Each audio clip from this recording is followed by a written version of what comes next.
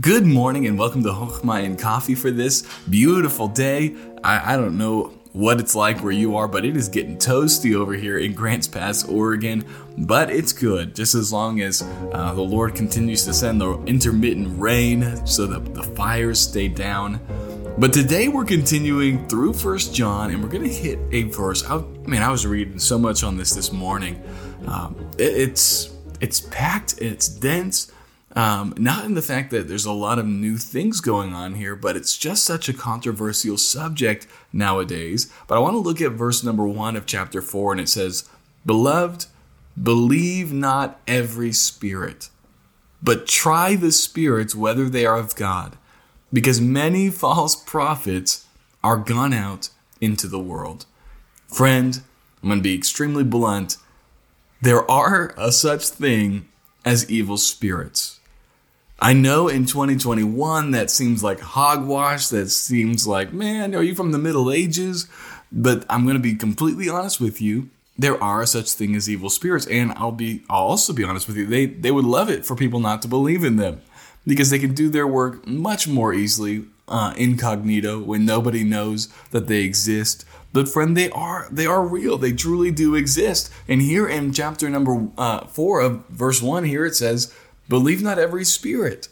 And in 2021, I believe that we're in great danger, especially as Christians, as Christianity, and I'm not going to say Christianity, but as many Christians are becoming more and more liberal in their theology, and they say, there's no such thing as the devil.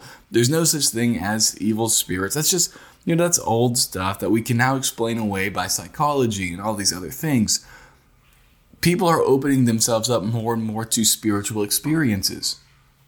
And I don't believe that there is a random correlation between the two. I believe that there's a direct correlation between the two. We're disbelieving in the even existence of the devil and of evil spirits, and then we're also seeking more and more spiritual experience, thinking that, well, if it's a spiritual experience, it must be from God. That is so dangerous. And here John is foreseeing this, and he's warning. He's saying, don't just open yourself to any spiritual experience. He says you need to try the spirits. You need to make sure that the experience you're having is actually from God, because there are many false prophets in the world already when John was writing this. That should put us all on guard, and I pray you are on guard. Be very wary of people who say that they're a prophet. Be very wary of people who say that they have these spiritual, super spiritual gifts. Be wary, because you don't know, is that really from God, or is it from the evil spirits? And we need to try or test the spirits, friend. Don't just open yourself up to any type of experience because it seems supernatural. It may very well be supernatural, but not the supernatural that we should be seeking. We need to try the spirits. We need to test the spirits. And he says here in verse number 2, "Hereby know ye the Spirit of God. Every spirit that confesseth that Jesus Christ is come in the flesh is of God. And every spirit that confesseth not that Jesus Christ is come in the flesh is not of God. And this is the spirit of Antichrist, whereof ye have heard that it should come, and even now is already in the world."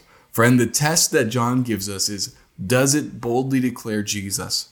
Does it believe that Jesus is the Christ? He's come in the flesh. He is of God. Friend, this is something that we need to make sure we are testing. If there's a spiritual experience, that the Spirit upholds Jesus Christ, because the Holy Spirit will never put down Jesus. It will never doubt his divinity. It will never doubt his humanity. It will never cause question on those things. It will always lift him up. That is the Holy Spirit's role, is to exalt and speak of Jesus. And so, friend, be careful out there. There's so many out there who are claiming to be Christian and are speaking in wicked ways about Jesus, and in terrible ways, influenced by the other spirits. And so I know this was a different type of Chochmah and Coffee, but the goal of this one is this. Be careful. Guard yourself. Don't get involved in spiritual things that are not of the Holy Spirit. I hope you have a great day today, and I'll talk to you tomorrow.